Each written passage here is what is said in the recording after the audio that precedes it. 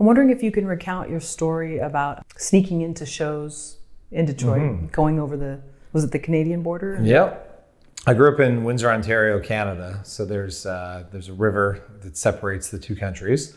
You can take the bridge or the tunnel, and literally it's a couple minutes you cross the border and you're in Detroit, which was always great because we just had so much access to entertainment that the small city in Canada didn't have. You could go see a Red Wings game, go see a Lions game, see the Tigers play, or all of the big concerts from Michael Jackson right on down would come there.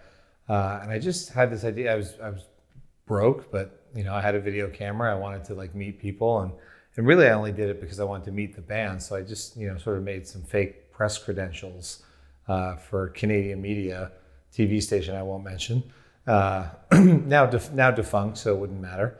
But I was able to get in on the premise of hey, I'm supposed to be here to interview the band and take this video clip back to the news station. Oh, well, you're not on the list. Well, gee, I'm gonna get fired if I don't have this.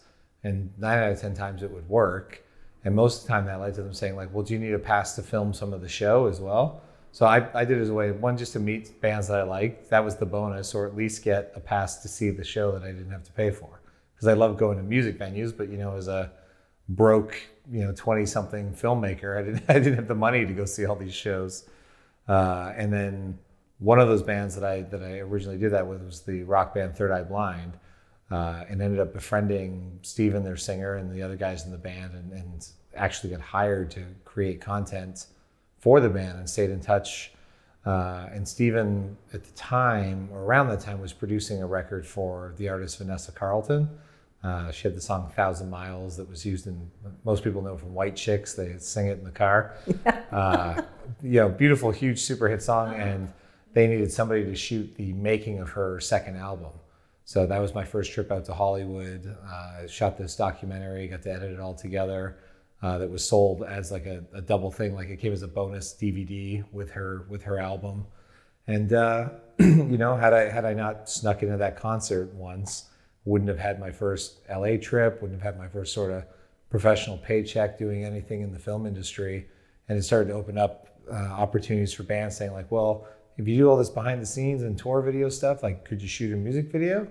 And just never say no, just say yes, and then figure it out. So that led to, my first music videos, which was 100 and something music videos ago. So it's the best rule breaking I've ever done, I love Third Eye Blind, so it's a very cool band to get your start with. Do you remember the first time they said yes and you got to go in the green room or wherever it was, and what was that like as this 20-something-year-old? Well, it was right there that first night because I was going to interview Steven. That was part of it, and ended up, right as the interview ended, talking to their bass player. And I was a big fan of the band. They had 3 albums out at the time. Their third album had just come out. And got chatting with him, and he had acted in the second Matrix movie. So he was telling me all about that set experience. Was just the nicest guy ever. And I had just shot my first indie feature film. And we were talking about, he said, I've always wanted to compose music for films and everything. So I could do your movie. I was like, this would be amazing. So we traded emails there. So I kind of had, it was just, honestly, it couldn't have gone any better if I tried. But at the same time, I didn't hang around any longer than I needed to be there. That's one thing as a fan or in any industry party or events, know your place and don't overstep your bounds or people's comfort zones. Sure. Sometimes you're on the list and they don't believe you that you're supposed to be. That happens more often than not. Yeah. No, I'm supposed to be here, I swear. Did I understand it correctly that you used to rent video cameras in the beginning? Way back. Yeah, I was, we're talking VHS cameras. So I think the first time my family did it was on a family trip to Disney World in the late 80s or early 90s. We just rented one so that you could rent it and film your adventure in the park and then just, keep the tape that you filmed on. And that was probably my first directing experience because my mom still has that tape somewhere, and most of it is just me bossing my younger brother around. I'm like, no, I'm going to turn the camera on, I'm going to say action, and then you walk over here, and I'm going to be pointing at the top of the castle and pan down, and you'll walk in and wave. And so I had no idea what directing was, but apparently that's what I was doing. And then when I had a paper route growing up around the same time, or maybe a year or two later, my friend Troy Schwager and I and my neighbor Eli Parent were sort of obsessed with making movies. So the local video shop rented you could rent the camcorder for 20 or 30 bucks for the weekend. So we would get all the neighborhood kids together and our younger siblings and make Indiana Jones and the Lost Controller, looking for the remote, or mostly just parody videos. Friday the 13th, part 26 or whatever. Home Alone 3, just, building our own traps in the houses, and mostly to also just injure our younger brothers. And so it was like half Jackass and half parody films.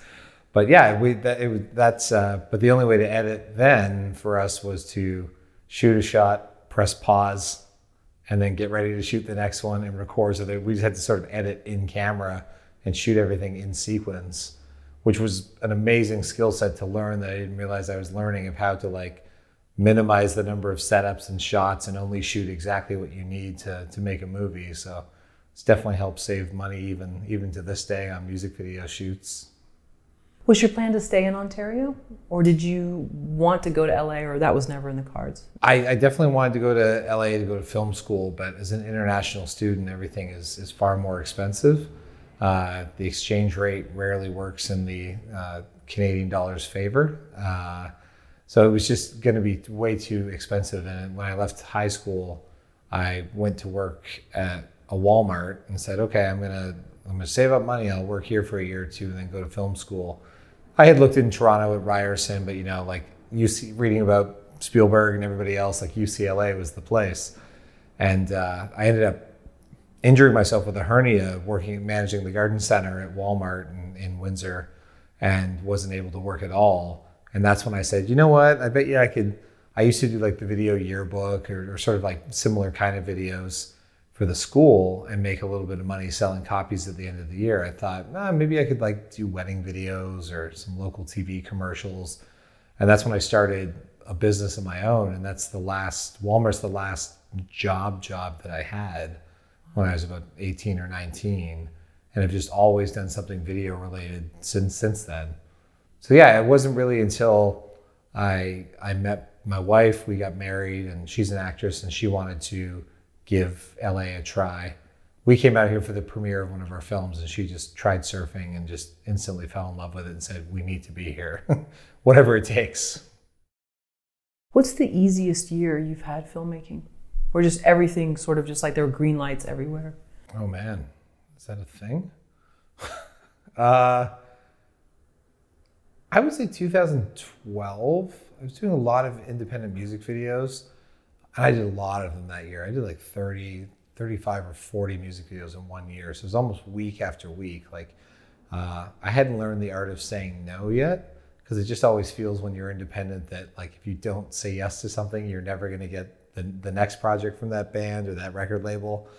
And so I would, pitch a music video, and then the next day shoot something, and then that would get greenlit. And then while I was editing something, we'd shoot something. So there's always one in preparation, one shooting, one in post. And I do all of my own editing as well. So it was just, the year just blew by, and had done so much stuff in so many different formats, single take music videos, a rap video, an independent video, a video with a bigger budget. And it was just the best way to sort of train myself to work efficiently, use the money wise, because the music video budgets just keep dropping and dropping. And a lot of them were just sort of friends bands or people starting out, so there wasn't a budget. So it was the best sort of year of building a toolkit of skills that I could use moving forward for micro budget features that I wanted to make.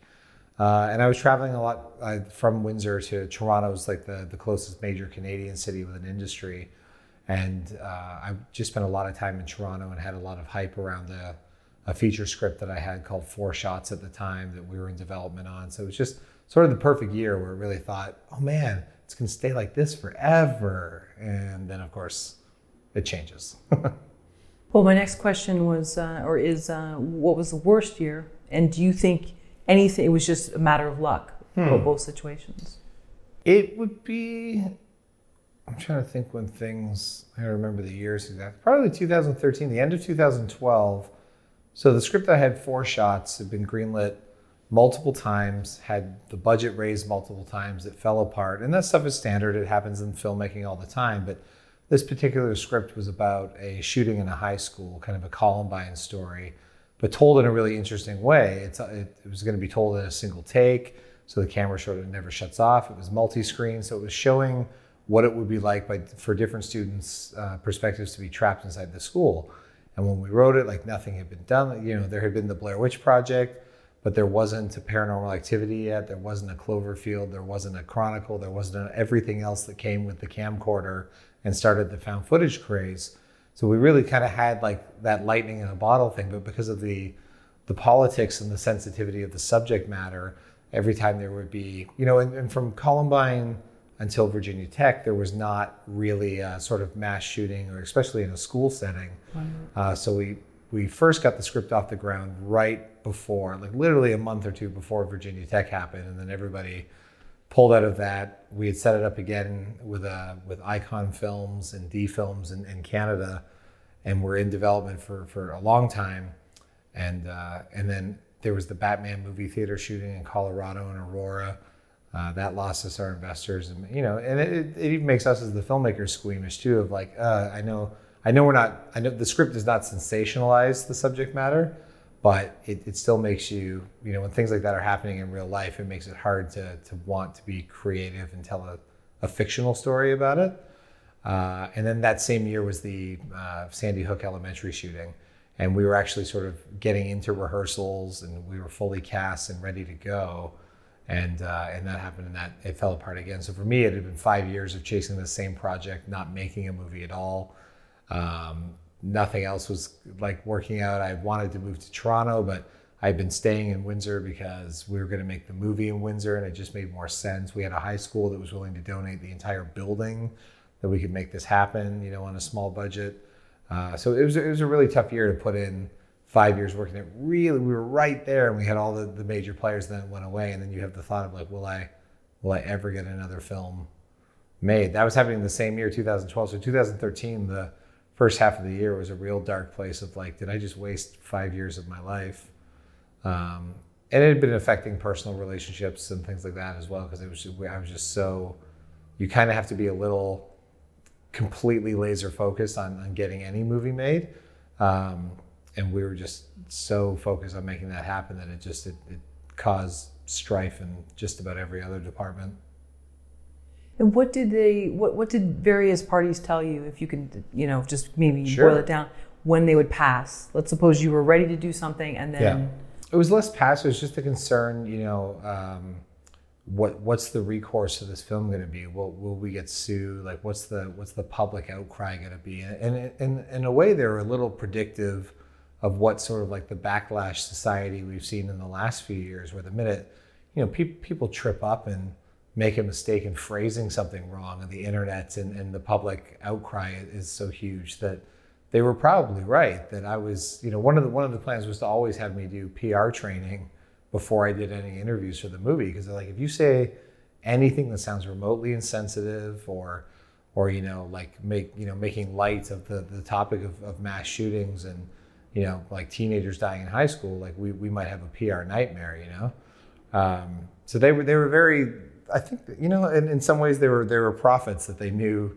And you know, sometimes these companies are public traded companies, and they just, you know, they have to derive away from all potential controversies. And we've seen in the past, you know, Mel Gibson couldn't get Passion of the Christ financed or finished with Miramax at the time, you know, and they were owned by Disney, and you know, but before their you know, their current issues. But they, you know, so when Icon got on board, we thought, oh, we have a company that understands controversy, and it just kept getting too sensitive and delayed the project. And then at a point, I just had to walk away and say, I need to go make a different movie and not keep having this same, because who knows, you know, the public shootings, and it might have been the right move, because public shootings have not stopped. You know, some of them have been more horrific than anything else in history. And although I don't believe we shouldn't not tell stories about things that are happening, I definitely understand why people got a little sensitive about it. Have you thought of rewriting the script or adding a new part of it in order to not satisfy anybody who might be too sensitive, but take a new spin with it? Mm-hmm. Yeah, it would just be a completely different movie at that point, I think. Part of what I love about it, and one of the things I like to ingest in a lot of my filmmaking, is just something that's very raw and feels real, and this definitely was. Part of the issue too was to make a movie like a Blair Witch. Like part of it is it's like being able to market it and sort of fool the public and say like, did this or did this not really happen?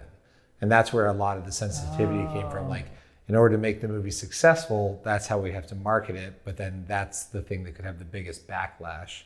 It's my favorite script, and at some point in time, if I have the money to just go out and make it, I'll self-finance it. And you know, but I ended up getting to make Last Call, which is a similar idea of doing the split screen and single takes. So I've satisfied, and I did a project for Blumhouse. We did the world's first live movie that kind of had a bit of the same goal. So I've sort of taken that energy and storytelling that I wanted to do with 4 shots and put it into other projects that were less controversial.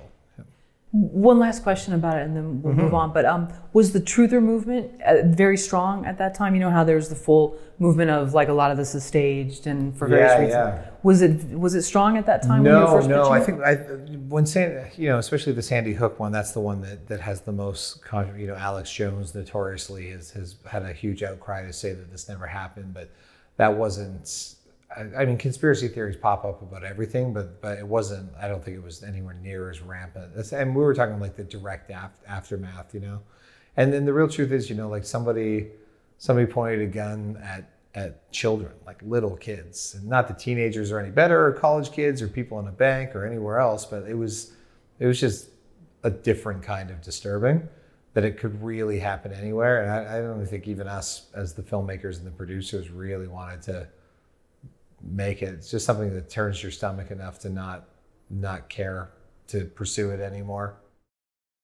At this stage in your career, how do you measure your success? I'm working, and I get to wake up every day and make movies or music videos. I've come close to a few bigger sort of studio deals and projects.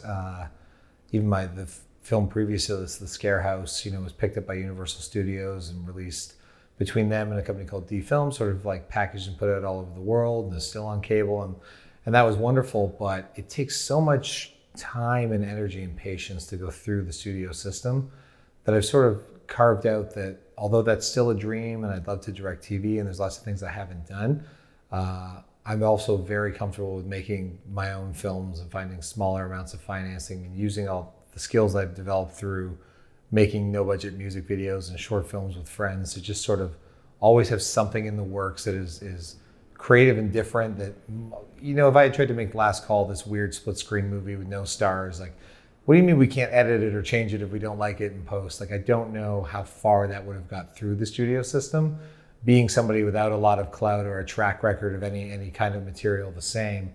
So for me, it's waking up knowing that the weird little indie films I want to make, that my passion can be a reality and I can get to make those. And if I could do that till the day I die, I'd be thrilled. And with that sort of mindset, anything larger or bigger opportunities that could pop up are really just a dream. They'd be wonderful, but they're not necessary for me to feel satisfied as a storyteller. I'm just as happy making a film with my iPhone or my Sony A7S with some friends for a weekend as, having proper financing and a full crew and running around. So I think that was the big thing to come to, that like being a filmmaker doesn't mean the house in the hills. It doesn't mean, being on Entertainment Tonight. It doesn't mean opening globally and box office numbers. It's about finding the stories and then the things that you want to say, and then finding sort of your voice or a unique way to say them. Do you think a studio would touch the topic, the subject matter of Last Call? I mean, it's beautifully shot, and you have a live score, right, that goes along with the two screens. But do you think they would touch the subject matter? I think there's been a lot of the film deals with suicide. It's a mental health story for sure. It's a little dark. I don't want to give anything away, but it's a little darker than maybe. I think there's a lot of, A Star Is Born just had a massive, I don't want to give away spoilers, but there's a big mental health component to that. 13 Reasons Why opens, the Netflix series. It's based on a book, but it opens on a teenage girl who's committed suicide and left these tapes behind. The 13 Reasons Why what led to this decision. So that's dark, and there was a lot of people that were upset about it. And I remember reading some sort of petitions and parents groups that were not happy with it, living in fear that it would, cause their teenage impressionable children to take the same path. And I think that's the wrong way to approach it. The approach would be, let's sit down and discuss this and how to avoid this and learn from it. So I think there's, and I can't remember in recent times, like recent years before that, anything that was tackling the same. But I also feel like we're in a stage where, just as a society, we're only really starting to understand mental illness and mental health and medicating for it. And I'm far from an expert. I will never claim that Last Call has a firm stance on this is the way it is and this is the way that it happens. We made a movie for entertainment purposes, but we did our very best to research the content and try to make it feel as real to a real life situation. But I think we do live in a time where, as a society, and especially with social media, to keep things in check, instantly if people are liking the content you're creating or not. And there's a lot of great cinema that brings up topical things. I think of movies like Tangerine, that was shot on the iPhone and deals with the LGBT community and things that in a way that we had never seen. Like just the fact that I think what's happening too is because anyone can make a movie now. People that wouldn't have been able to tell these weird, quirky stories about different groups or topics that aren't widely covered by Hollywood. I mean, most people want to go to the movies. If you're paying money to go to the movies and take your family, you want to watch a Star Wars, you want to watch a Marvel movie, you want to watch Toy Story. You know what I mean? You go to be entertained, and life and politics and finances and everything else are already like so heavy in so many people's lives. Like you want to go to be uplifted, but for the rest of us that just like gripping stories and want to learn more about different pockets of the world, it's a fantastic revolution. But I think that's where you'll always see topics that aren't given enough spotlight is going to come up through independent cinema until it almost becomes sort of like accepted or embraced, and then the studio systems will often catch on and make content in the same vein. What prompted you to co-write the film? David Wilkins, that I wrote it with, it's his idea. He came to me. He ran a weekly coffee get-together, which essentially it's actors, filmmakers. It's just a group of us, and he invited me to that once I met him. And the idea is you can't talk about anything negative. You can only talk about the positive. You can have coffee and you can talk positive. You can't complain about your agent. You can't complain about how you didn't book that role. You can't complain about getting rejected for a screenplay you wrote. You just have to talk about positive things. And it's a way to encourage people to like look at life and this career, which is difficult, through a new light. And then also try to network people. And he just came in one day and says, I have this idea. It would be like a great acting piece. Like maybe it's a short film, like maybe it's a guy calling a suicide hotline. You like doing real time. He had acted in a single take music video I did. He had seen a 20-minute short film that the cinematographer of Last Call and I had done about a year before. He said, I think you could do this in real time. And originally it was him, the character, calling a suicide hotline. What it evolved into was the character of Scott calling and misdialing and getting connected to a random stranger. Because we thought that added a lot more dynamic if the person on the other side of the phone didn't have the knowledge or the education or the skill set necessarily to handle somebody who's suicidal on the other line. So there are some ups and downs in the story of Last Call that come from somebody's unpreparedness and sort of almost like unprofessionalism in their approach to dealing with him. But it was I would say it's like one of those lightning bolt moments where he started talking about it and I was like, real time, and then we can show both sides of the story. Maybe we could actually shoot it simultaneously at two different parts of the city. This is like what I wanted to do with my school shooting movie, which of course that was all contained in one building and a little easier, but just on the technical challenge and the story challenge, that was just it. And David and I had been talking about finding something to work on together for a while. So this was our first foray into it, but just not that anything's easy to write ever, but we were just able to, like, every idea he had, he'd say it, I'd say, well, what about this? And it got a little better. And, he'd text me in the middle of the night. I was thinking about this scene. What do you think? And just everything was kind of like better, better, better, better. And we're like, okay, we obviously can work well together. Let's see if we can make this. But we went from idea to sort of shooting the movie in about a year span, maybe a little longer, and it probably would have happened faster. But I was always busy. He'd book a commercial, like Sarah, who acts in it, would book a TV series. So we were always kind of the only thing. There were no obstacles really in getting this movie to camera, other than the fact that we were all busy filming other projects. Can you talk about the screenwriting process? So David had this idea, and you two were bouncing ideas off of each other, but how did the actual screenplay process work out? David and I would try to get together in person as often as possible. I'm a stickler for outlining the story before you start writing dialogue. So a lot of it was just the painstaking, and this because we have two sides of the story, we have to make sure that there's something interesting happening on both sides of the screen at the same time. And it's interesting because for an audience perspective, they can see, say for example, there's a moment, it's not a big spoiler, but like Scott lies and says that he stopped drinking, he isn't gonna have anything else to drink.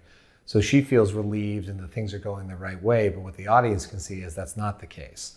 So we're sort of always ahead of the game. We want to sort of give it that perspective, but also finding ways where just the synergy of, if she's sitting in the darkness or talking about a dark story, then he's out on the balcony in the light, just ways to keep a story interesting that would translate visually when you're never cutting and can't go back and cut anything. Because real time, that's it. You're done. We have no hidden cuts. There's nothing like that. So a lot of it was just figuring out the structure of how to do the story, but also having a story where we're going to have one phone call for the entire time. The dynamics of that, the reveals of informations, the sort of like twists or shocks or turns, just pacing that out was the agonizing part. And then, David and I both really enjoy writing dialogue. And David, I think some of the most beautiful dialogue he's written to date out of anything I've read is in this script. A lot of that was he was always going to play Scott in the movie. He's the actor in the film as well. So I think he was able to also cater writing that would suit his skill set and really help draw out the best of his acting talents and the character. And then once we knew that Sarah Booth was going to play Beth, I also, I've had a great chance to work with her a handful of times. I've seen her on stage in one-act plays that are 2 hours on stage with no scene breaks. I just knew that we could also throw a lot of heavy dialogue at her, that she'd be able to do it. And we try to meet as much as possible. We use the software Writer's Duet to write the script. Writer's Duet operates similar to Google Docs, where if you have multiple people on it, even if we're not together, we can see every change word by word just appears in the document. So if I'm sitting looking at the screen and David's writing, I can see what's being changed as even if we're working remotely. And then what was neat was we were able to, since it was David and Sarah, and we're all friends or lived, Sarah's my wife, so we live together. It's easy to schedule rehearsal times. We would actually get together, read through portions of the script. We were able to sort of like adapt based on hearing it out loud. And then leading up to we were writing the film right into the film production, because there's also, we always knew there'd be what we call like an accordion effect, where until we could actually rehearse it on set and like, okay, well, it says that Scott walks from the bar to his apartment. Is that going to be 7 minutes long? Is that going to be 12 minutes long? Is that 3 minutes long? Based on the locations we had, we knew that we probably have to add or remove dialogue to get it in the sort of time frame that we wanted the finished film to be. So every day that we would rehearse things, we would change things, remove things, add more, and we were able to sort of film every rehearsal and see how it, so sort of a living, breathing script right up until even the first couple takes versus the last takes. There are changes to the story and the characters that happen. So it was a little different than anything else we'd written. But what ended up being really neat was Sarah had gone to Montreal to shoot a project. David was in LA and I was in Windsor prepping things for the movie and working on a couple music videos in Ontario. So we would do our rehearsals over the phone. So them as actors were already doing what they were going to have to do on screen. And I was able to just kind of listen to the phone call as the director and one of the writers and make notes and say, this is boring, this doesn't work, this is mumbly and confusing and not clear. So it's sort of that busyness benefited the script, being able to sort of rehearse it the way it was going to be performed. And you shot the film in Canada, you said? Shot the film in my home city in Windsor, Ontario, Canada. So anybody who's seen the film or has a chance, the bridge in the background, it is not Brooklyn or New York. It is Detroit, Michigan. It's the Ambassador Bridge that connects the countries. Our goal with this film was to make it super micro budget so that we wouldn't be out of pocket. We also know making independent film, like the landscape's changing. There's no more Blockbuster. There's barely a DVD and home video market anymore. So you have to make your movies that don't have big stars in them. You have to make them for a fraction of the budget if you want to be successful at recouping money at the end of the day. So having said all that, shooting at home, I knew, the college, we worked out a deal with the college that we filmed in, because in the script, the character of Beth is the night janitor at a college, but we had this beautiful college building that we had full access to every day to rehearse and light and prep and shoot the movie in. And they essentially sponsored the movie and even had some of their students come out and help on set and help behind the scenes, which was phenomenal. The film score was recorded live in a single take, and that was done at the college's beautiful theater, the Chrysler Theater in Windsor. Again, they helped us. We did that event as a student event where high school students could come and watch the making of a score and learn about how film music is created. So my home city is always, not a lot of filmmaking happens there. So it's exciting. We always try to involve the students and the people. We had local restaurants that sponsored us, and hotels that cut us deals for the out-of-town cast and crew. So the limited funds we did have, we could put on the screen and in the production value, and not worry about, if we'd shot it in LA, I think the price would honestly be quadrupled with the permits and if I needed to close entire streets to walk from a bar to an apartment building, I don't think it would have happened. We had this high rise, it just, everything worked out in perfect. The bar we filmed in is my favorite bar back home, Vermouth.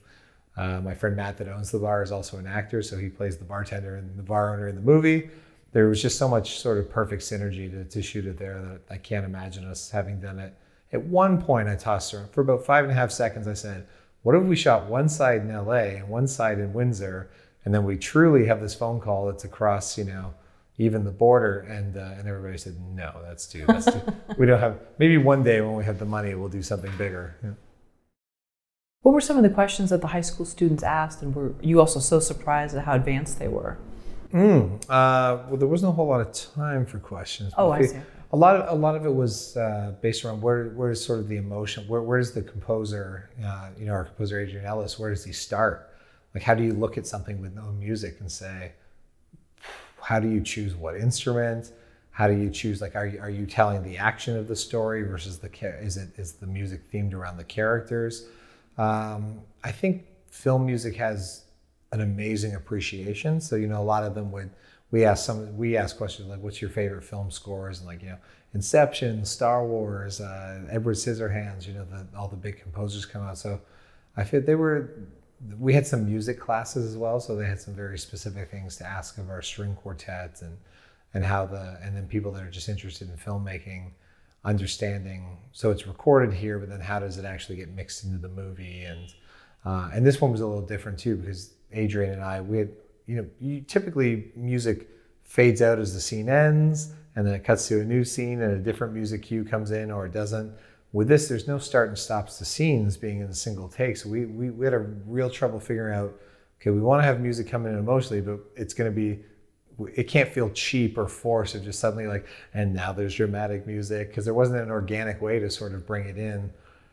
So we had not fights, but a lot of head scratching on that one of what to do. We always knew we wanted to do the music live, but everything on this film was a different process. So I should have figured when we got to music, it was going to be a challenge. And Last Call has distribution? Nope. We made the film. Our intention was, I founded a distribution company, and we said, if all else fails, we will self-distribute. I've been through the distribution ringer a few different times where I've never seen the profit participation I'm supposed to. It is not uncommon in this business, unfortunately. The music and the film industry have this very crooked reputation, and it's for a reason. It is crooked. It deserves a terrible reputation. So if we are not able to secure a reputable distributor that also will get the film to the masses, and cut us a fair deal with proper profit participation. We said, this is a small enough amount of money that I feel confident in taking it out ourselves. And we have some sort of inventive ways that I haven't seen before to release indie film. I'm no stranger for marketing and trying to sell out screenings in different cities. Had success with that, so we thought we could definitely do it on our own. So that was part of the fun of this movie, having the freedom to know that we didn't have to shoot something that would please distributors, or again, because a lot of times an indie film gets made, you find a proper distributor and they say, okay, we want to change this, maybe change this. It's like, well, we can't edit anything in this movie. The most you could do is adjust the music or the color correction. But other than that, it is what it is. So we knew we'd be up against maybe not even being able to find a traditional distributor. And when you make something experimental, you never know what, you honestly, even as the director, you go, this is what we hope for. We don't know how it's going to turn out or how audiences will receive it. So we said, let's just make something that we're comfortable releasing ourselves. And we know that that's a plan that we're all happy with, would be thrilled with. And that way, anything else that comes along really is a dream come true. Are you able to divulge some of how you found the distribution company, or what some of your plans are, or some of that's like under wraps? Yeah, that's all still very initial. It's called FU Entertainment, which is an acronym for Filmmakers Unite. Because if nobody else will stand up for us, then we should just say FU to the entertainment industry.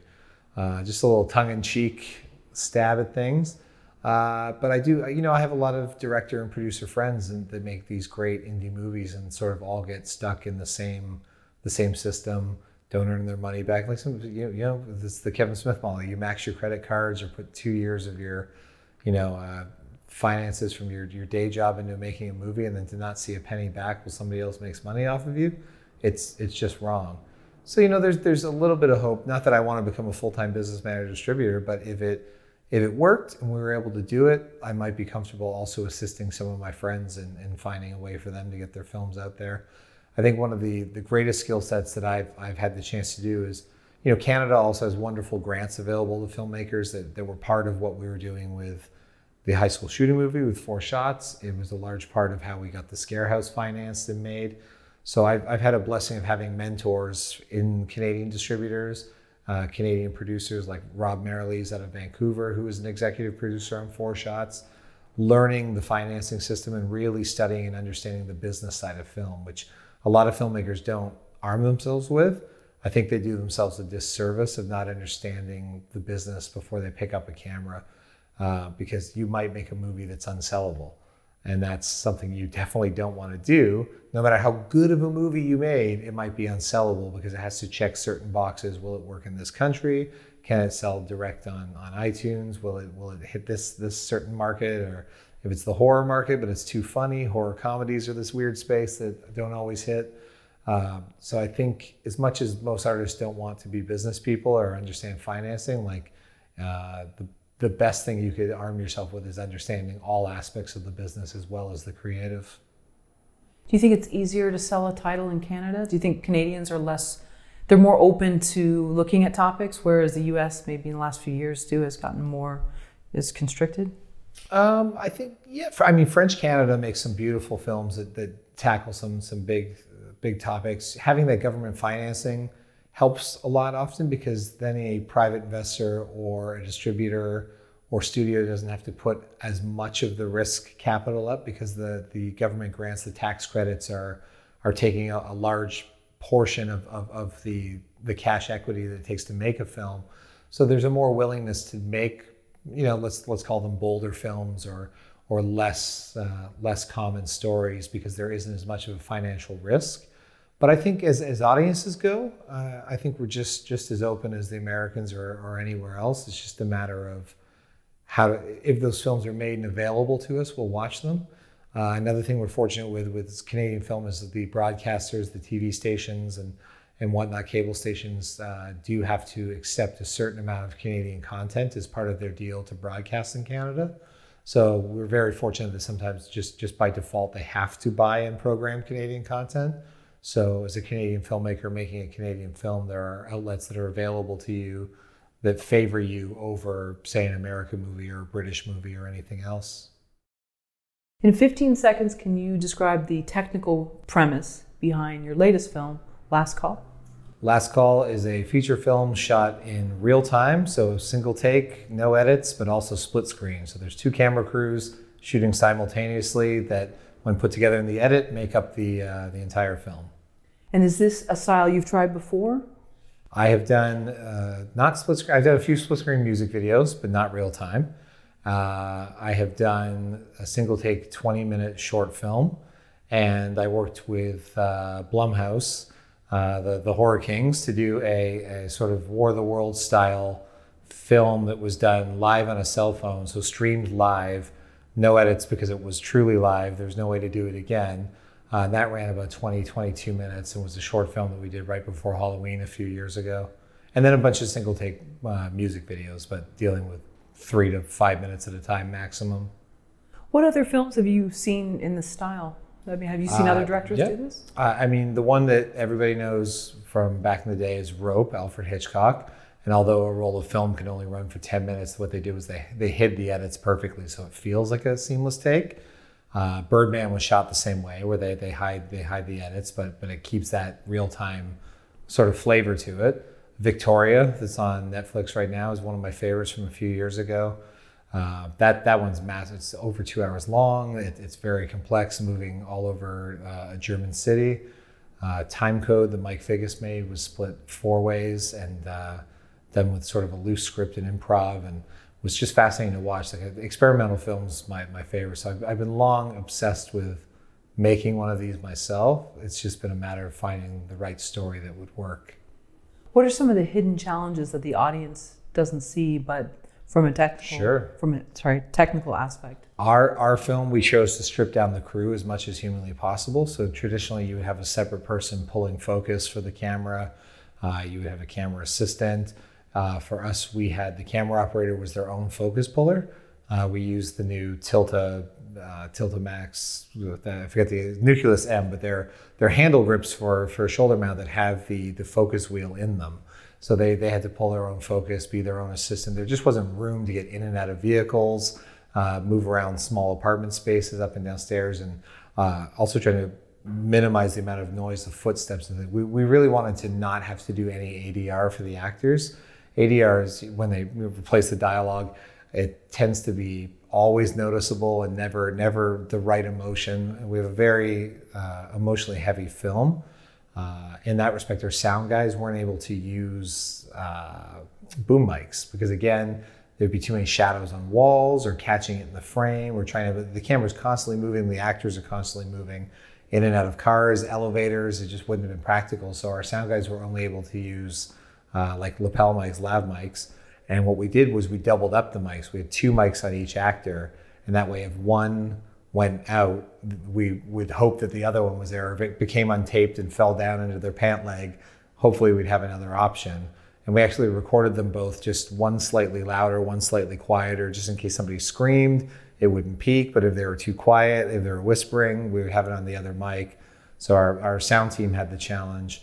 And then when it comes into post-production, it's the, when you color correct a film or want to reframe anything, usually if you're doing it shot by shot, it's easy to just zoom in for that 10 seconds or color correct shot by shot. But in real time, it meant keyframing, which means, picking multiple points, which by the end of it, we have hundreds, if not thousands, of making minor adjustments. So if the camera turns from a doorway into a darker area and we need to brighten it up a little bit, so that, sort of all those color levels and sound levels are just constantly in flux throughout the whole movie that aren't noticeable to the eye, but definitely play a huge part in making the film look as good as it can.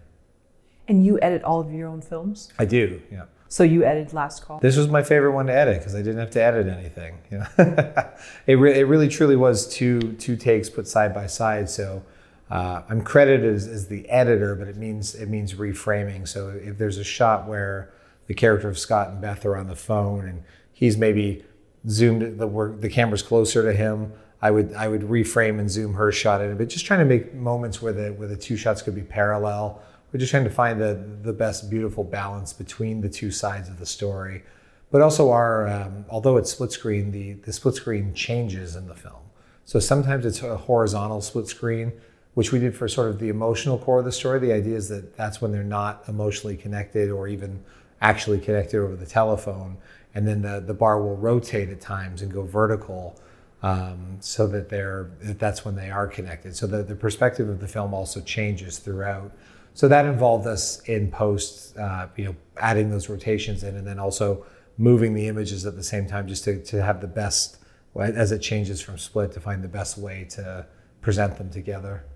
So how is that on the timeline? Forgive me, so you're dragging in both cameras, and then they're like layered on top, or like how does that? Just track 1 is Beth's side, track 2 is Scott's side, and then essentially pulling a 50%. Wipe or transition over top of it, so that we can only see half of the image, and then moving his side to, what we did when we shot it was we drew lines on the monitor, so that our both camera operators could see where perfect center was for when it was a vertical split. So they were actually shooting more on the left and more on the right, so that we had an ability to have some extra room to move, but they also had the lines for the center. So they knew where to put the actors all the time, no matter how they were filming. And if it was from this to this, they knew that they could slightly move and try to just do a very smooth camera move. It was all handheld, and just put them between. If they were in those guidelines, it would work out perfect in the edit. And so no cuts, no dissolves, nothing. Just in the credits at the end. Yeah, the movie opens from a hard black after a production company logo, and then cuts to a hard black before the credits. So Gavin, you're directing the movie. There's 2 screens, 2 locations. There's one Gavin. How does that work? The intention was we would treat it like a play. Where once a play starts, the director sits in the audience. There's nothing else they can do. All of the directing, all of the prep, all of the lighting cue changes, and everything is done in the rehearsal process or between days of performance. So I was going to yell action and wait the 78, 80 minutes, and I would not be able to make any adjustments for the next take until I watched what was shot each day. Due to some sort of unforeseen circumstances, I ended up camera operating one of the sides. So as well as directing, I camera op, our DP Seth Wessel Estes did the one side, I did the other side. And which was helpful, because the take that we used, there are a few minor mistakes. The audience will never know, but it's a moment where the actor could have wanted to cut, and I was at least able to shout from behind the camera, "Don't stop, fix it, keep going." Remove that audio in post, but so I was able to make sort of minor adjustments on my side of the screen, but the other side I was completely blind to. Again, shooting on micro budget, the ideal way would be I'd be sat in a production van somewhere with the world's strongest wireless video feeds coming in, so I could monitor both sides. But just due to the nature of our budget and sort of scrappy approach to making indie film, I just had to sit it out and hope that it went well until I could watch it. So our process was we shot it for 4 nights. So we were going to shoot twice per night for 4 nights and have 8 takes that we would have to pick one of those 8 to be the movie. We ended up with 5 full takes and a few disasters. Oh, so you are replaying the scene each time? Like you're not doing new takes in the 4 days or whatever. You're doing the movie over again to see which version you like? No. We would film the entire movie twice per night for 4 nights. So our intention was to run the entire film. If you think like a stage play, if they had a 7 o'clock performance and a 10 o'clock performance, we would do 2 times per night for 4 nights. Yeah, so 8 runs. And then choose from the 8 runs the best version, right? Mm-hmm. Okay. Yeah. Interesting. And so your initial plan was to be off, in another location, but then you became one of the camera operators. I joked that I was just going to go have a whiskey or maybe take a sleeping pill and just wait it out instead of like nervously pacing for the entire time. But yeah, so I was not going to camera op, but it became necessary, and with my background in shooting documentaries and concert footage and being my own cinematographer for many, many music videos and short films, I I didn't think I was going to be able to do it. I thought I was going to give it one attempt and we'd have to scrape together some more money and fly someone in from Los Angeles. But I did the first run. I did too good of a job. I should have done a less good job, so I didn't have to. So me at the most out of shape I'd ever been, suddenly I had to strap this 50-pound camera on my shoulder and nail perfect focus for 8 takes. And how far are these locations apart? We really lucked out. When we were originally discussing the film, we had we were actually going to use a call center. It wasn't going to be a college, and it wasn't going to be a suicide hotline, but it was going to be like a telemarketing center that the character Beth was a janitor at. And that was a good 7 to 8 miles away from where the apartment and the bar location was. But then when the college came on board, St. Clair College in Windsor, the locations are actually only about 2 city blocks from each other. So anytime she's outside of the college, if the camera pointed up, you could see the 17-story apartment building that he's in. Like if he had been on the balcony at the same time she was outside, you may have even seen him in the distance with a trained eye. So that made production a little easier because at the end of every take or during rehearsal, it was only a block or so to go. If we had to drive 8 miles every time we had to do something or deliver a new battery or meet for a lunch break, it would have sort of just extrapolated the amount of time that we needed. We probably would have had to find money and have more days of rehearsal and more time. So we were very, it's just, honestly, this project came together with so little production trouble. Considering the task we were trying to accomplish, everything just started to fall into places like that. So we knew that Windsor was the right choice to film in. We picked the right crew and the right people to make it happen because even though the process of making the film was not easy, the elements that normally cause production so many problems in terms of finding perfect locations and space and for the right price and all the other aspects of it fell in line fairly easy. Are you sharing monitor from one location's footage with the other location, or no, because you're doing these long takes? Yeah. When you get back, then you reassess it? Yeah, completely blind. Not until what we would do is we shot all of our rehearsals. So we had 10 days of rehearsal, which was performance rehearsal, actor rehearsal. The first 3 days, 4 days, we were not in the same location. Like what we would do is we would have both Sarah and David, the actors, in the apartment, in Scott's apartment. So she would just sit in another room in the apartment and read lines over the phone. It was just easier to give notes and make changes. And then eventually we got comfortable with splitting into the 2 locations. And once we were there, we would record every rehearsal. And just instead of recording it, we shot the movie at 8K on the red helium, but we decided we shot it with the rehearsals at 1080p because it was just easy at the end of every night to put all of the rehearsal takes into a computer and just roughly frame the split. So everybody watched the rehearsals day in and day out, or I guess every night. And our DP could say, that light's a little too bright. I should change this. Let's try to make the cameras line up here better when we get to this moment when they're talking. And so we sort of use it like the way I would say like the way a coach would use a game tape from a football game to analyze mistakes or things they could improve or tighten performance, or maybe a band, if they watch back their own concert footage, say, it looks silly when you do that, or that pyrotechnic didn't go off. Let's make sure we fix that. Sort of treat it like all I needed was the thing to draw on the screen, to circle players, and it would have been a true game tape. How are you dealing with lighting, especially if you're moving and if you're having people, physically walking?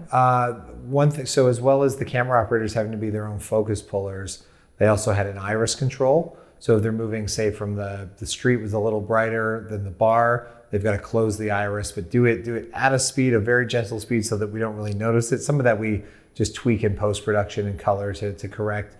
Everything out on the streets is just available light, whatever street light was there. The bar was mostly practical, but augmented with some film light. So we would have to install everything, hide all the cables, because we are filming every location in 360 degrees.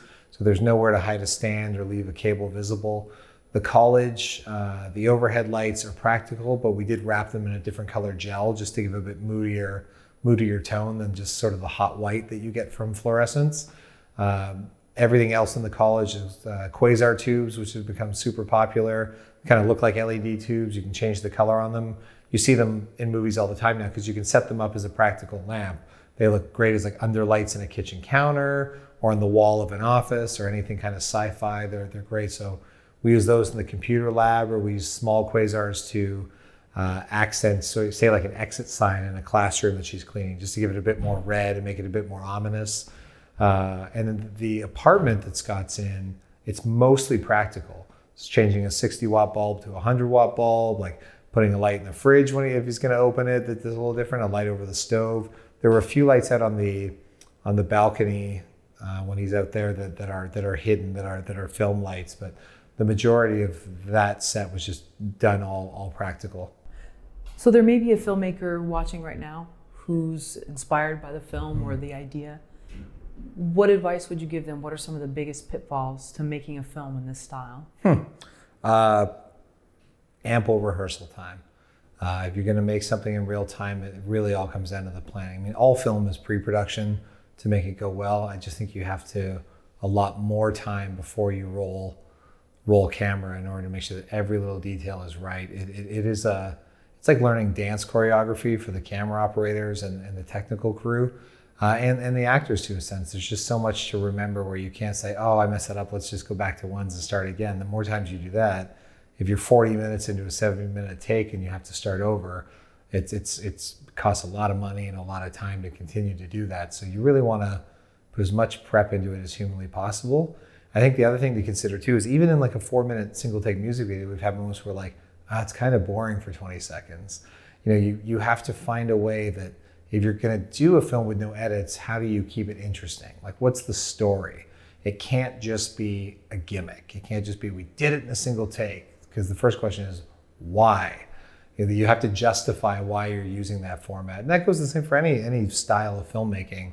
Why are you using handheld? Why are you doing everything on a Steadicam? Like, you have to know why you're doing things, what the camera motivation is. What story do you possibly have to tell that doesn't require cuts or keeps that immediacy and that sort of, that was our goal, to make a film that would always feel immediate, always feel tension. If that phone call ends, this man's life might end. So putting that tension, we thought the easiest, because every time you cut or have a fade in and a fade out to later, you get a tension relief. So you probably want to be telling a story that undeniably cannot break the tension in order to tell something in real time. And then study the masters. Go watch Timecode, go watch Victoria, make sure you really consider, even our cinematographer, Seth, he's an established cinematographer. The first thing he did was reach out to the DP of Victoria and just said, how did you do this? How did you do that? And he wrote back, he was very kind. He said, I don't have time to answer every individual question. I get asked this a lot, but I've put together this FAQ that sort of like runs the gamut of questions you could probably ask. If there's anything after that, please reach out. So yeah, ask people who have been there before, because most people are excited to share their knowledge in this industry, especially if it's something that's in a rare format or rare style. I can say positively the people that gave me help and advice on how to do it, I'd be more than happy to pass that on. So that's it. Do your research, figure out why you want to tell the story that way. Don't make it just a gimmick. Have something real to say.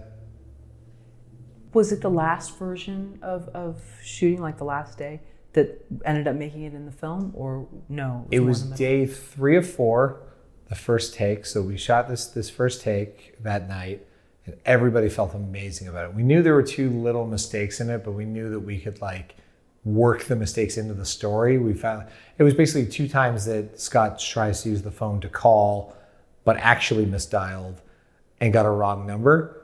So he just had to hang up the phone. We're like, well, we'll add in you've reached so-and-so mechanics. We're not open until the morning. And so we can fix that if everything else, but everybody felt so positive about it. We said, instead of exhausting ourselves going again tonight, let's stop. Let's all go home. We're exhausted at this point through rehearsal, and said the camera guys get a break. Everyone gets a break. Let's just come back tomorrow and try to go for broke and do one bigger and better, knowing that we can live with this being the take. So the next day, on the 4th day, we did our last take, which was our 5th take overall.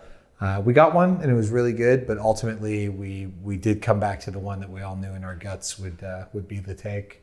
And that was the very first one? It was the first take of day 3. Oh, so it was okay. take 4 of 5. Yeah. Wow.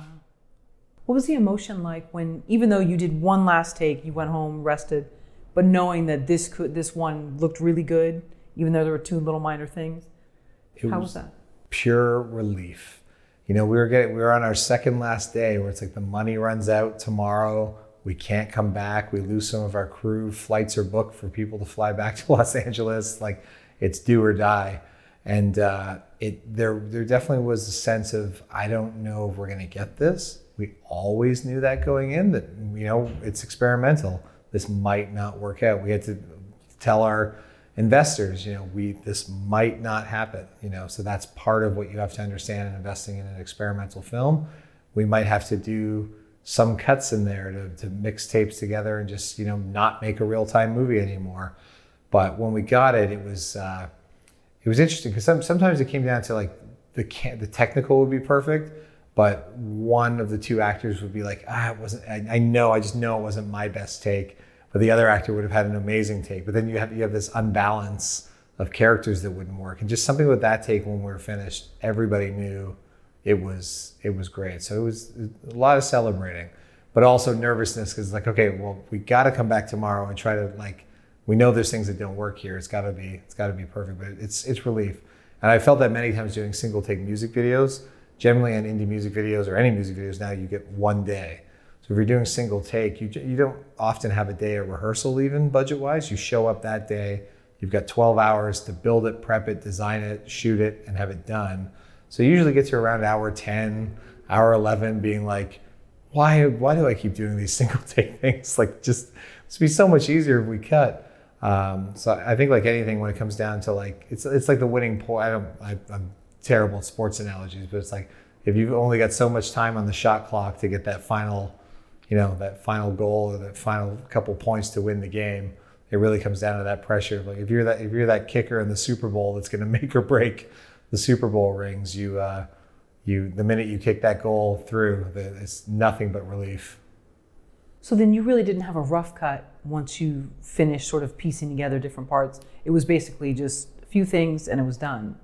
Yeah, it was. The reframing took a while, the color grading took a while, but to put a rough cut together was like same day essentially. Like temp some music in, and again our audio tracks. It's just 1 audio or 2 audio tracks from each microphone, so 4 audio tracks, but it's all one long continuous real time.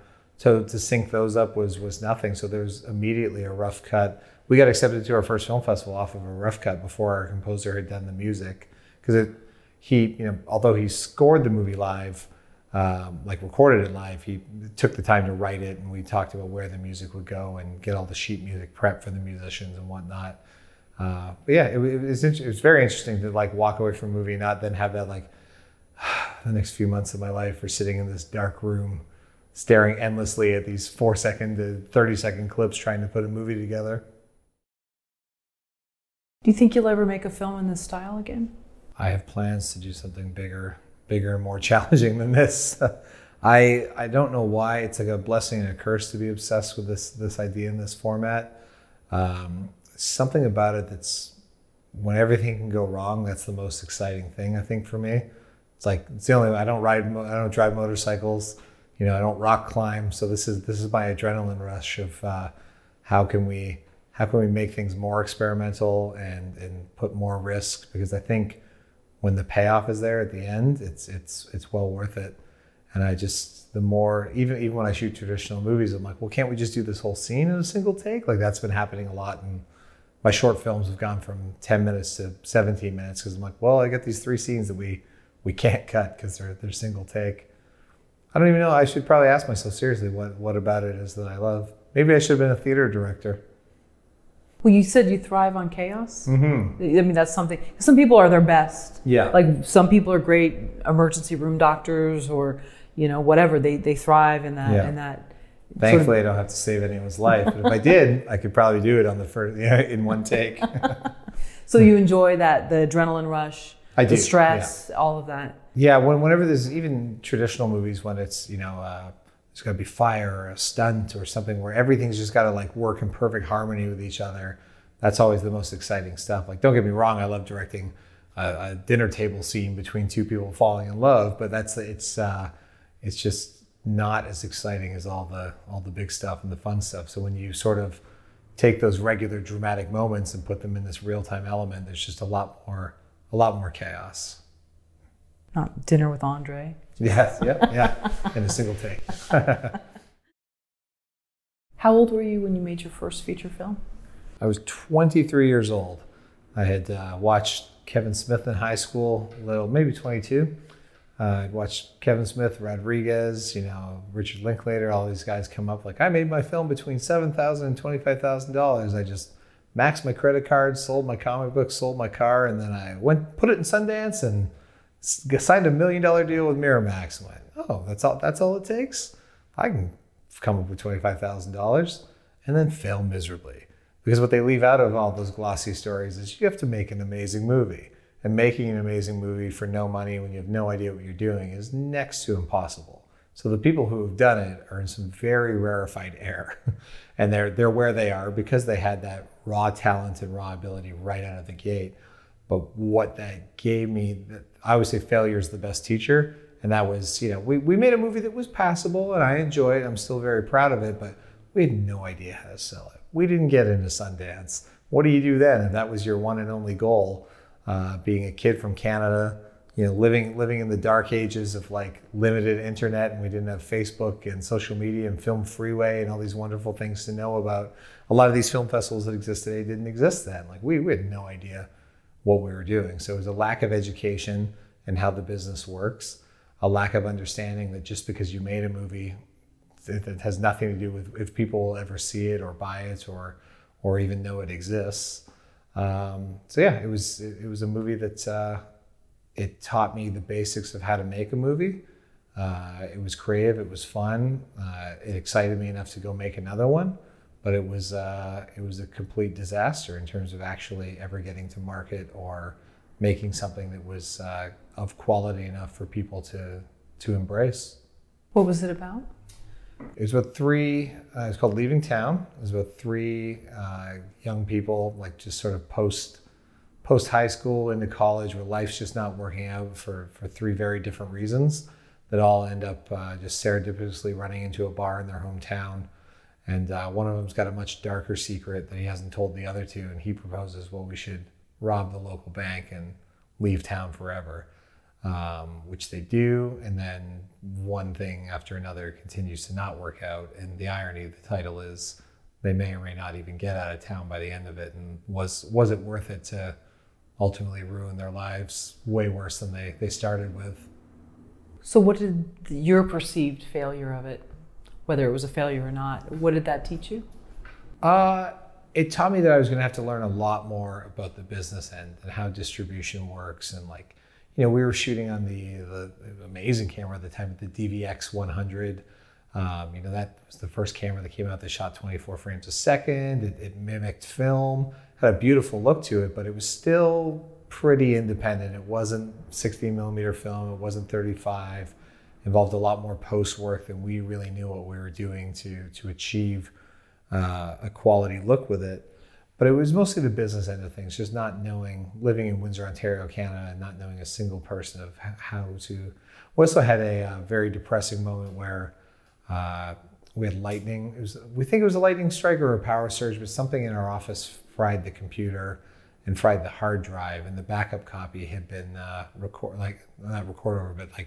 copied over with wedding footage that somebody at the company had filmed a family wedding with, so we didn't have the backup suddenly.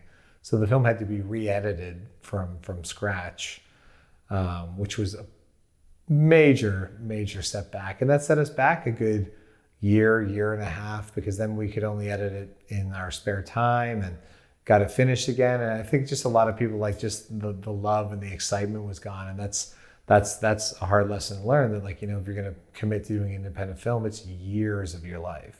You've got to be there to the bitter end, till every last possible interview, sale, screening, spending more money on film festivals.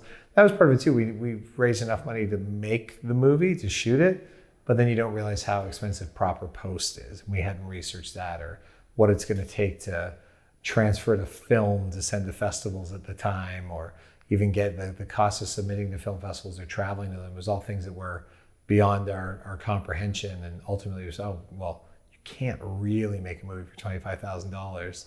You can get it done, but you can't. There's a lot more to it that is necessary to get it out there. Did you edit it? I did, yeah. Oh, okay. Even the second time? I co-edited with that one. I co-wrote, co-directed, and co-edited. So I only had 50% of the heartache from that one. Besides this interview, what else are you doing for your filmmaking career today? If you could just take us through a rundown. I have a hard drive full of 6 short films, experimental shorts that I just shot when we had free time or access to free gear that I have to sit down and edit and start getting out there. We have another feature in October that we're prepping to go to camera with, another weird experimental movie. Last Call is on the festival circuit. We've sort of been having some amazing response and some people reaching out saying they want to help us to sell it. So that's been exciting to see what could happen. And then my quote unquote day job is music videos. So there's a few things in the pipeline coming up. Always sort of one in the edit while another one's being prepped. And that should see out 2019. Yeah. What makes a great story? A great story is great characters, great premise, and what they call earned moments, which is you can't just have this happen to a character so that this can happen in the plot. Everything has to be earned. People talk about it in this last season of Game of Thrones. A lot of people that didn't enjoy it, they didn't feel it was earned. It was just, oh, the queen went mad, and now she's mad and angry. It didn't feel earned from a show that otherwise for years had very slowly developed things. Like had her madness set in over a season or two, it would have been a different thing. So I think it's really about just understanding that although you could have an amazing plot, you could have the next Purge, you could have the next Blair Witch Project, like the characters living through the events of that movie have to be strong and feel real. And these sort of emotional victories that they have, or the things that set them back emotionally or physically, all have to be earned moments. They all have to be things that feel believable versus just, oh, they did that so they can get from A to B. It has to be something that organically fits the story and the characters. Have you seen a lot of indie films use sort of non-earned conflict? So they know they have to have conflict right away, but the audience isn't buying why there's the conflict? See it all the time. It's just fight starts between two actors because it's the moment where a fight has to start, or it just seems to be triggered by the trigger point of that argument or conflict, or just simply I won't name the screenwriting book, but there's one that everybody has attracted to. So everybody's films start to feel exactly the same because they're relying on this beat system of when the beats have to be hit versus like how to best get from beat A to beat B to beat C. How do you know the protagonist is someone you want to write about? I think you usually identify a little bit with your protagonist if you're writing an original story. So you're writing from a place sometimes where you understand, even if you don't have exactly the same life situations or even conflict in the story, you're always putting a little bit of yourself into these characters. And you should only write, they say write what you know. I feel a good protagonist is somebody that you either want to be like or don't want to be like. The two extreme ends of it. And I think that's what makes anybody who's severely flawed or just severely wonderful. I think those are where I start with most things of how do I do write a lot of plot-driven things. So like the plot comes first, but nothing works if you don't have a protagonist that you really care about or care why the plot elements are happening to him or her. So I'm trying to think. That's a very good question. But you have to want to see them succeed. It has to be a character that's likable, even if they're flawed. Walter White in Breaking Bad. Even the redemption of Darth Vader, there has to be something in them, even if they're like an evil character, that you want them to succeed or find that redemption or earn back the trust of the other characters in the story. Well, can you give me an example of a character that's severely wonderful? I mean, we know so many that are very flawed. But... Yeah, Andy Dufresne in Shawshank Redemption. Okay. You know, even though he's in the worst situation, rarely does he let that change his optimism, change his willingness to help the people around him with like positioning to start a library or teaching people to get their GED while he's in prison and going through these horrific scenarios, you know, and never sort of letting the system get to him. That's a good example. Yeah. In under 5 minutes, can you give us the best screenwriting advice? Be different. Don't, just because you read a book on screenwriting, don't follow that exact format. Read screenplays. Read every screenplay you can, from amateur to professional. Look movies you've watched, get those screenplays, especially sites like, I don't even know if it still exists, but like Drew Scriptorama or anywhere that houses screenplays, or especially if you live in LA, there's stores that sell them. Try to get early drafts of scripts and understand the changes that they made to production. I think the more you read and see the evolution of how writing is changing over the years, how character development and dialogue and just all the different, I think it's about looking at all the different, because you know there isn't one set format for writing a screenplay. There used to be, it's not so much anymore, but I think the more you read, you just filter through, this works for what I'm doing, this doesn't work, but you just see the way that people use description. It's just practice. And for indie filmmakers, don't shoot your first draft. Your first draft is not perfect. I mean, unless you're the next, you know, Robert Towne, or you know, somebody who's got just this amazing ability to Kevin Smith with Clerks. Even, but I bet you that wasn't his first draft. Like, just because you finished it and it was really difficult doesn't mean it's perfect. So get feedback, stage table reads, listen to the advice that people give you, even if you don't like it. You're always going to fight for some things. You don't have to take everyone's advice. You will never not learn something you didn't think of or didn't see as being a problem in your script the more people you ask to give their feedback and their input. Now, of course, sometimes you want to do something weird and wild that people won't understand, and that's okay. You don't have to change it, but you have to rewrite, get that feedback, because it's so important to shape. There's no way that any one writer can have all the answers and bang out a perfect screenplay without that guidance and help. Did you ever think what your life would be like if you hadn't gone to that Third Eye Blind concert? Probably been shooting wedding videos in Windsor, Ontario. Yeah, I'm not sure what would be. It would be different. I think I've got the fight in me. I've wanted to make movies for a long time. I would have figured out a way. Could be, it's that thing you can't think about, right? You know, because the sliding doors effect, that Gwyneth Paltrow movie, or the butterfly ripple. If I'd gone a more traditional way, would I be making the experimental movies I'm making now? Maybe not. Maybe I'd have more success working in the studio system or for television networks. But it would be wildly different, because you know, that also just taught me to start sneaking into everything. As long as I wasn't breaking the law. You know, I met my wife sneaking into a party at the Toronto Film Festival. Definitely wouldn't have done that had it not worked previously so successful with bands. And I've used it to sneak into events where I know I could meet people that could potentially read scripts or take a meeting with. So yeah, it would be wildly different. What would you tell a 20-year-old filmmaker on the realities of making a living as a filmmaker? It's funny because I just started a podcast with the same idea, which is the phrase, here's my advice, not that you'll take it. Listen to the people giving you advice first off, because you think that they're coming from what they're going to tell you, if it's honest advice, is harsh. It's not going to be easy. It's going to require a lot more money and patience and heartache than you think you can bear. And you're going to say, they just sound jaded because they've been around a long time. There must be a faster, cheaper, easier way to get this done.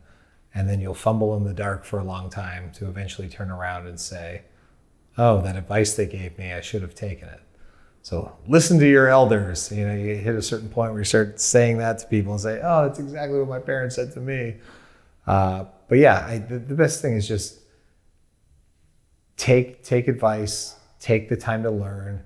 Don't ever think that you're above something. Like, if you want to be a director, great. Go grip on some people's films and understand and watch other directors work. Understand how important every role in that set is, so that you never talk down or take anyone for granted that's on the set. And just keep making stuff. Like even if you're not proud of the short you made, put it up online anyways. It's part of learning to take criticism. It's part of learning to fail. Just keep making stuff and understand that it's the longest relationship you'll ever have, because you will fall in and out of love with it along the way. But it doesn't mean you should ever give up or not give it a second chance or not find a way to, make amends, kiss and make up with yourself and your creative dreams. And don't ever think that a major setback means it's over, because you're going to have a lot of them, and most of us do. Not all of us are lucky to get plucked out of film school with our first film and have a star track record right to their lifetime achievement awards at the end of their career. It's a lot of misery. It's like I always say, it's 99 setbacks for every one thing that works out. So when that 100th thing works out, it has to fill you with so much excitement and joy and courage and wanting to like go and make the next thing, that it will shield you from the next 99 disappointments. So then when you get the next one, you got to do the same thing. So that's the reality of it. It's gonna sting for a long time, but you got to just enjoy what you're doing along the way and learn to not be end career focused, because you never know how it's gonna come about. But if you try to fixate on it has to be this, and this, rarely life is that. So you have to be able to say, it's going to be this, but I might have to take this sideways trip. It looked like one of those Indiana Jones maps at the beginning, or James Bond when they go from country to country. They want to go from here to here, but sometimes that means Salah's got to take them all over here to get back to that arc. Yeah. What's the biggest obstacle right now that you're facing in your career? Getting something like Last Call that we've made and we believe in. We've had good, small critical response. A couple festival audiences that have been raving about it, and on social media telling everyone to watch it. Just how to get that in front of people, because everybody's trying to get their work in front of people. So what do you do to stand out? How do you use a manager and an agent to the full potential of like making sure that people are gonna, when they get 100 emails a day saying, watch the screener, what can you do to make yours stand out? And I think that's the biggest thing, because there are always going to be powers above that have to greenlight things or open up the financial purse so that you get to make your next project. And I've always sort of struggled with that, where I've had a lot of people say to me, you should be much further in your career than you are, and man, we can't believe that you're still struggling, but you've got all these great ideas. And that's just the reality of it. You have to wake up every day and want to do this and know that it's also a lottery. There's a lot of great singer-songwriters that I know that I think are far more talented than half the artists I listen to on the radio. People don't know who they are. And part of this industry really is luck and timing. And you can make your own luck to a degree, but you have no control over the destiny of timing of when things will align for you. So that's the biggest challenge, has been just how to get the work out there. But the great remedy to that is to just keep making work. And what's the phrase, to be so great they can't ignore you. Just keep making content, keep chipping away at that career, and hopefully the larger opportunities present themselves. Would you really say the perception is that you're struggling because you have such a large body of work and it's excellent? In order to do that, it's come at the sacrifice of like having a much more lucrative day job, or having the financial stability. And moving from Canada to America comes with a lot of financial strain and things that are not easy. Working between the two countries adds a lot of time away in terms of relationships and family. And I definitely wouldn't say it's also what they classify as first world problems.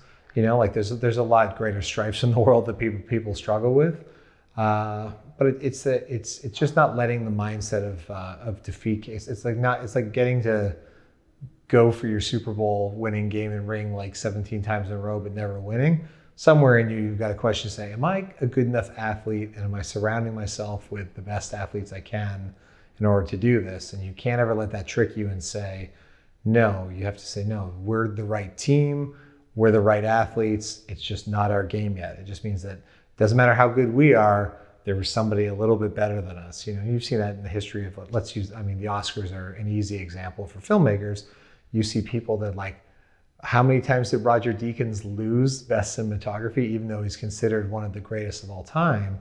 But if you look year to year and are honest and say, I can't believe he didn't win for this movie, and then you go, oh, that's the film that won. That film was amazing. You know, like there's always something. So it doesn't matter how great you are. How do you edge out or get past? You know, it's one of the most competitive industries in the world. So you have to know that you're searching for a very, very rare prize at the end of it. Are you competitive, or you just want to make great, like sort of like tell great stories? I have both in me. I have bouts of being competitive and trying to, you know, I'm very good to energize myself and be strategic to get myself, and I'm definitely not afraid to get in front of people and use whatever you know, connections or favors that I can possibly ask to make that happen. But at the same time, I also just want to make great stuff. And I think that's probably part of the struggle is I'm not selling out. It's not the right term, but I'm not as willing to sort of monetize. Like I'd probably make an excellent mentor or like script writing coach or something to people that I could actually charge money for. But I do have the, and not to like, I don't have an ascot on that I can wave and put my sunglasses on. I'm not trying to be artsy fartsy, but like the artist part of me just wants to make and create things, and that's more important than figuring out how to monetize it. Why is it important for you to be a filmmaker and not a film watcher? Oh man, I think, I mean, it starts with my dad. He's a photographer. We always had sort of like 8mm cameras kicking around the house. So from a very early age, I was playing with like stop motions, making stop motion Lego things. I wanted to be a writer first. That's the real truth. I wanted to write novels, and then when I kind of got obsessed with writing movies, but again, when I was 18 or 20 and writing these movie scripts, I didn't know that I should move to LA and get an agent. I didn't know any of this. And I thought, well, I need to get one of these made so that people can see what my words look like on the screen. And there was no Facebook. There was no I need a producer groups. There was no Ain't It Cool News chat rooms where you could meet other people. And I said, okay, well, I don't know any directors. I guess I'll just direct it. I don't know any other cinematographers. I guess I'll pick up a camera and learn how to shoot things. But as I sort of started exploring each of those elements, I realized, ooh, these are all very related. And I like them all. I loved editing. I was always editing videos in high school. So I've always sort of been just afflicted with wanting to tell stories in one form or another. And then I realized that when I paired the right visuals and the right dialogue with the right music, that I had a really good ability to sort of draw emotion out of people and sort of get not be manipulative, but if I wanted people to cry, I could make that happen with like telling a sad tale. If I wanted people to laugh, I knew how to time the edits and the jokes and things to work. And it's like, I don't use drugs, which I know if I did, I'd be just as addicted to them as filmmaking. So filmmaking is like my drug. I just have to wake up every day. I never stop thinking of stories. I can go to Trader Joe's after this on the way home, and something will happen. I'll see something. I'll look down at the wheel of the cart wobbling and be like, that would be a great shot. And then the setup would be this, and this character knows this character, because it's just always sort of churning. So I can't imagine doing anything else. I've tried to quit a couple times and just go do a different job, but it's always come back. Mostly my friends saying, what else are you gonna do? You can't, you're programmed to do this. So you wanted to be a novelist like William Gibson, or just? Yeah, it started writing, hey, Pixar, if you're listening, I have this pitch since third grade.